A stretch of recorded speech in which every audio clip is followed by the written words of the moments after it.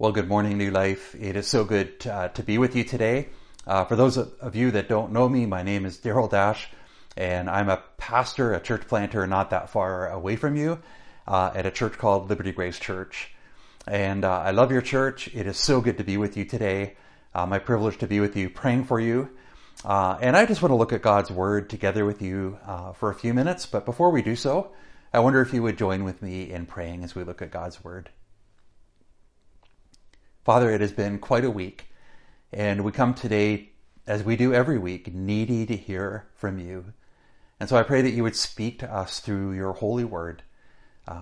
Father, we know that your word is not just words on a page, it's the very word of God. And so, Holy Spirit, I pray that you would take these words and do your work. Give us receptive hearts, give us eyes to see. Help us now, Lord, that these words that we read would not be my words, but directly from the Word of God. And I pray that you would speak to us today. We pray in Jesus' name. Amen. Well, it has been quite a week. I hardly know what to say. I was watching the news as many of you were, and really couldn't believe my eyes what I was seeing. We just finished 2020. I think a lot of us kind of knew 2021 would be tough. And we're not that far into it, but the polarization, the COVID and the effect that it's taking on us, the political situation in the States, it's so easy to look at this world and get discouraged. And what I found myself needing this week was to recenter, to come back to just the basics. And what I want to do with you today for just a few minutes is, I hope it helps you, but it really is what I sense I need to go back to the very basics and remind ourselves of who we are and what God is doing in this world. So I want to look with you at Ephesians chapter 1. I'm going to be reading from the ESV. So if you have your Bibles with you, I invite you to open them. Everything I say should come from God's Word. And so let's read it together and let's ask God to speak to us as we read His holy Word. Ephesians chapter 1, and I'm going to begin reading in verse 1. Paul, an apostle of Christ Jesus, by the will of God, to the saints who are in Ephesus and are faithful in Christ Jesus, grace to you and peace from God our Father and the Lord Jesus Christ. Blessed be the God and Father of our Lord Jesus Christ, who has blessed us in Christ with every spiritual blessing in the heavenly places, even as he chose us in him before the foundation of the world, that we should be holy and blameless before him. In love he predestined us for adoption to himself as sons through Jesus Christ, according to the purpose of his will, to the praise of his glorious grace, with which he has blessed us in the beloved. In him we have redemption through his blood, the forgiveness of our trespasses, according to the riches of his grace, which he lavished upon us in all wisdom and insight, making known to us the mystery of his will, according to his purpose, which he set forth in Christ, as a plan for the fullness of time, to unite all things in him, things in heaven and things on earth. Verse 11, in him we have obtained an inheritance, having been predestined according to the purpose of him who works all things according to the counsel of his will, so that we who were the first to hope in Christ might be to the praise of his glory. In him you also, when you heard the word of truth, the gospel of your salvation, and believed in him, were sealed with the promised Holy Spirit, who is the guarantee of our inheritance until we acquire possession of it, to the praise of his glory. This is God's holy word. I found myself this week needing to remind myself the very basics of what God has made us to be and what God is doing in us. We're a church. We began 2012. We began to lay the groundwork for a church. And I'm so passionate because there aren't that many churches that are centered on this message. We began with a church with two things in mind. Number one, we want to be a church that exists for downtown Toronto. And that way we share a lot of DNA with you. We feel called to the city. We feel called to be in the church, a church in the city, much as you are. But the other thing we found is we want to be a particular kind of church. And what kind of church? We want to be a church that's centered on the message that we just read. And what I want to do for just a few minutes is to look at two parts of this message, and it's really the gospel. We exist, you exist as a church, and so does Liberty Grace Church, for the central reason of proclaiming the gospel that we just read to a city that desperately needs it. I believe that the gospel that we just outlined, that we just read in Ephesians chapter 1, is the need of every person watching the sermon. And not only that, of every person in the city of Toronto. When we get this right, everything else begins to fall into place. When we get this wrong, it doesn't matter what else we get right. It will fall apart. And so I want to look at this passage. We can't measure on this enough. We need to understand and apply and live in light of the good news of what God has done for us in Jesus. And as we begin to look at this, I want to say it's my prayer that this would just not be an academic sermon, a look at some theological truths. My prayer is that what we're about to look at would sink deep into your life. My prayer is that you would encounter these truths at the level of your heart and that you would let these truths transform you. And so here is the first truth. Really, who are you? Who are you?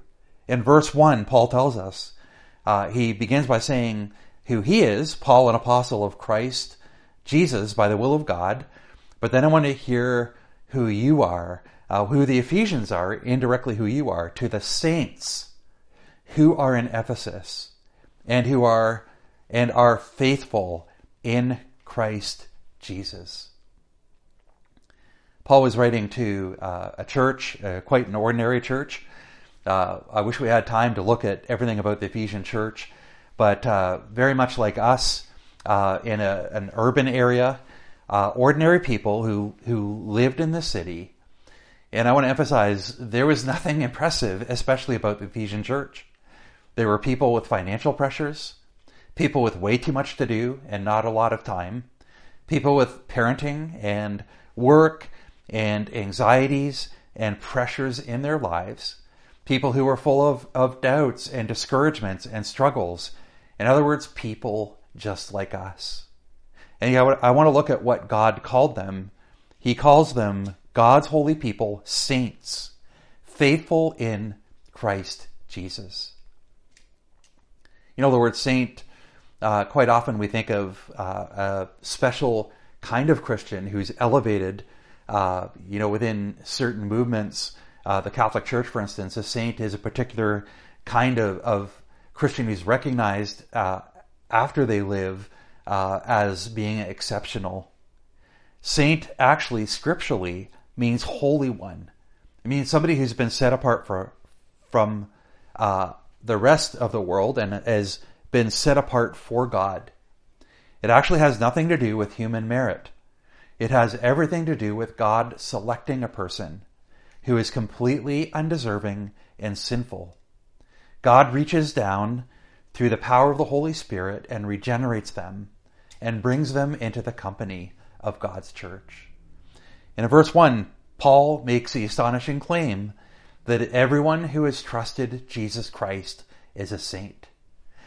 If you have put your faith in Jesus Christ today, I want you to know you are a saint. You and I can think of all the reasons why we're not. Most of us have so much junk in our lives that we wonder how God could ever put up with us. But here, Paul reminds us, every Christian is a saint. I want you to let that sink in. God looks at your life.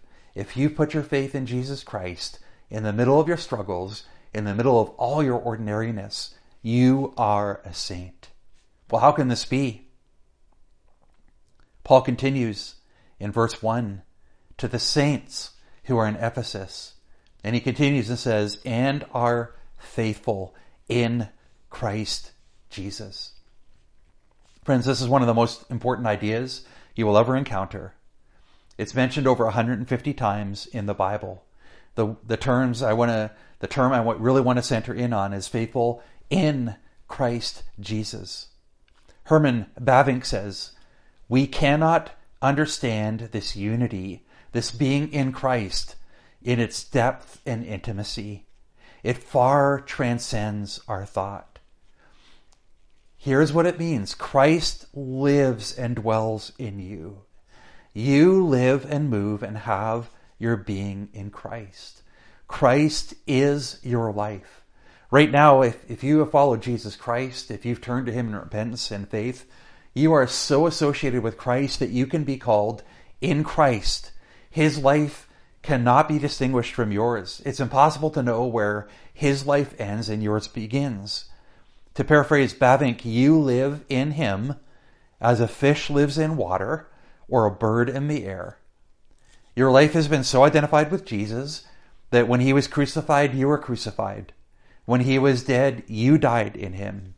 When he was buried, you were buried. And when he was raised again and seated at the right hand of God and glorified, so were you. You have put him on. He is in you. You are perfectly fulfilled in him. You are so joined to him that what is true of him is now also true of you. When God looks at your life, he does not see your mess, but he sees Jesus. And I want to remind you here how desperately we need to hear this news. This is how God sees you. Messy, stumbling, imperfect you. You are a saint. You are faithful, not because you are worthy, but because you are in Christ Jesus. This is the great news, the invitation that is extended to everyone who will come to Jesus Christ with empty hands of faith and receive all the benefits of salvation. It's mind-blowing. This right away should completely blow your mind, but we're not even done. You are a saint. If you have trusted in Jesus Christ, you are in Jesus. So when God looks at your life, he sees you in your union with Christ. You are so united with him that you're inseparable. But then Paul goes on, and verses 3 and on, he continues. He's told us who we are, but in verses 3 to 14, he begins to tell us who we are. The reason I'm not going to look at verses 11 to 14 in so much depth, but I want to point out that verses 3 to 14, the reason I read the whole passage, is because it's actually one sentence in the original. And really the whole of verses 3 to 14 is unpacking what Paul says in verse 3, "Blessed be the God and Father of our Lord Jesus Christ, who has blessed us in Christ with every spiritual blessing in the heavenly places." And verses 3 to 14 are basically unpacking what are these spiritual blessings? What are the every spiritual blessing that God has imparted to us? All of the following are blessings that God has given us in Jesus Christ. I want to give you a sample. We could go on and talk at length about each one of these. But here's just a sampling. Verse 4, he chose us. It says, even as he chose us in him before the foundation of the world. As John Piper says, your salvation did not begin with your choice to believe in Christ, which, by the way, is a choice that was real and necessary. Your salvation began, hear this, your salvation began before the creation of the universe, when God planned the history of redemption, ordained the death and the resurrection of his Son, and chose you to be his own through Christ. This is a great objective ground for assurance.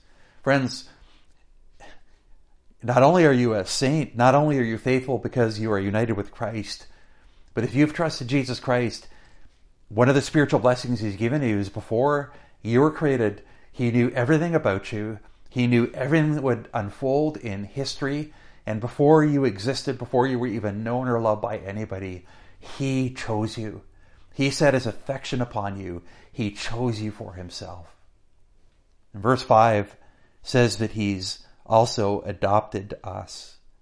Verse 5 says, at the end of verse 4, in love he predestined us for adoption to himself as sons through Jesus Christ, according to the purpose of his will. Adoption has legal and relational implications. When you think about legal implications, adoption brings you into the family. It gives you all the legal privileges of being part of the family. It gives you access to the wealth of the family and all the resources of the family. We've been adopted into God's family. We are now heirs. We now have access to all the wealth that God has, all the promises that God has. They are now ours because we are adopted by him. But there's also a relational element to this. We are now in a special privileged position. We have a Father who cares for us, who loves us. He knew everything about you, and yet he chose you as his child and has given you access to himself, your family now. Verse 7, another blessing is he set us free from slavery. Verse 7 says, in him we have redemption through his blood. Slaves were common back when Paul wrote this letter. The way to set a slave free was to buy their freedom. That's what redemption means. There would be somebody who was a slave, and redemption would mean somebody came along and paid the price to set them free from slavery. And what Paul's saying here is we used to be slaves to sin. We were held captive by sin. We didn't even want to obey God. But Jesus bought our freedom with his blood. He paid for our freedom with his life. He set us free from the forces that held us in bondage. He set us free from slavery to sin. And if that wasn't good enough, verse 7 continues and says that he's forgiven us. In him we have redemption, it says. And then he continues, the forgiveness of our trespasses according to the riches of his grace. Not only has God freed us from sin's power, but he also wiped the slate clean. It's as if you had never sinned. What I've learned about all of us is we carry this weight of regret and shame. I haven't yet met a person who, in a moment of honesty, won't admit to the deep ways that they know that they've fallen short of not just God's standards, but their own standard. Everyone I meet, we all sort of present a good face to the world, but we are so aware of all the ways that we've just disappointed God and ourselves. And here it says that God has acted through Jesus Christ to forgive us, to forgive all of our trespasses. And I love what it says. He hasn't done this grudgingly. He talks about according to the riches of his grace, which he lavished upon us in all wisdom and insight. God does not forgive sins grudgingly. He has an abundance of grace. He is good at lavishing grace. That means giving more than we even expected. He is generous. He is not stingy. There is enough grace for the worst sinner. I used to have, she's passed away long ago now, but I had a grandmother. We'd go to her place and we'd walk in a door, and the first thing she'd say is, "Who wants ice cream?" And of course, who doesn't like ice cream, right? And my mother would always be, as a mother is supposed to be, have a scoop, but then put it away. That's enough. My grandmother would be like, "Is that all you're having?" She'd get the bigger bowl out and scoop it up. When I read this passage about the riches of his grace lavished upon us, that's what God is like with grace. God is not measuring it out sparingly. He gives grace lavishly. There's more than enough grace for all of our need for the worst sinner. But that's not even all. Verse 10 says, verse 9, begin there, making known to us the mystery of his will according to his purpose, which he set forth in Christ as a plan for the fullness of time to unite all things in him, things in heaven and things on earth. Friends, what he's saying here is we live in a broken world. We live in a world where it's very obvious that things are not right, where things are fractured, where things are not working. And verse 10 says, all of this is leading not just to a transformation of your life, but he is uniting all things in him, things in heaven and things on earth. The problem of sin, the problem of injustice, the problem of evil, the problem of corruption will be dealt with by God. We live in a world of evil and chaos. God will bring one day everything under control, every part of rebellious creation. Harmony and order will be restored. Things that are broken will be fixed. This can't happen soon enough. Talk about every spiritual blessing. Dr. Martin Lloyd-Jones said this: these things are so marvelous that you will never hear anything greater, either in this world or in the world to come. In this passage, we've looked at who you are, your new identity in Jesus Christ. And then we've looked at what God has done through Jesus Christ, what he's granted you. You know, all of this because sometimes I find myself thinking about the gospel and it seems so abstract. If you were to summarize all of this in one word, I think the word that best summarizes what this passage is all about is Jesus. All of these, all of the blessings that he gives us in this passage are because of Jesus. His work, what he has done, our union with him, it's all about Jesus. Dr. Martin Lloyd-Jones put it well. If you leave out the in Christ in the first part of this passage, you will never have any blessings at all. Every blessing we enjoy as Christian people comes to us through the Lord Jesus Christ. God has blessings for all sorts and all conditions of men and women. Friends, you are a saint. I want to be known as a church, and I think you want to be known as a church that really has one subject. And we talk about that subject in many different ways, but one central subject that we keep returning to over and over again: Jesus. Everything that is true of Jesus has now become true of you. He's chosen you, he's adopted you, he set you free, and he's forgiven you. And through Jesus, God is fixing the world. And in a week in which the world is so desperately broken, I mean, it always is desperately broken, but in a week in which we're more aware of it than ever, we need this message of God taking ordinary people and transforming them into saints. And then God going to work in their lives and choosing and adopting and setting them free and forgiving, lavishing his grace upon them. And ultimately, that he will set this world right through Jesus.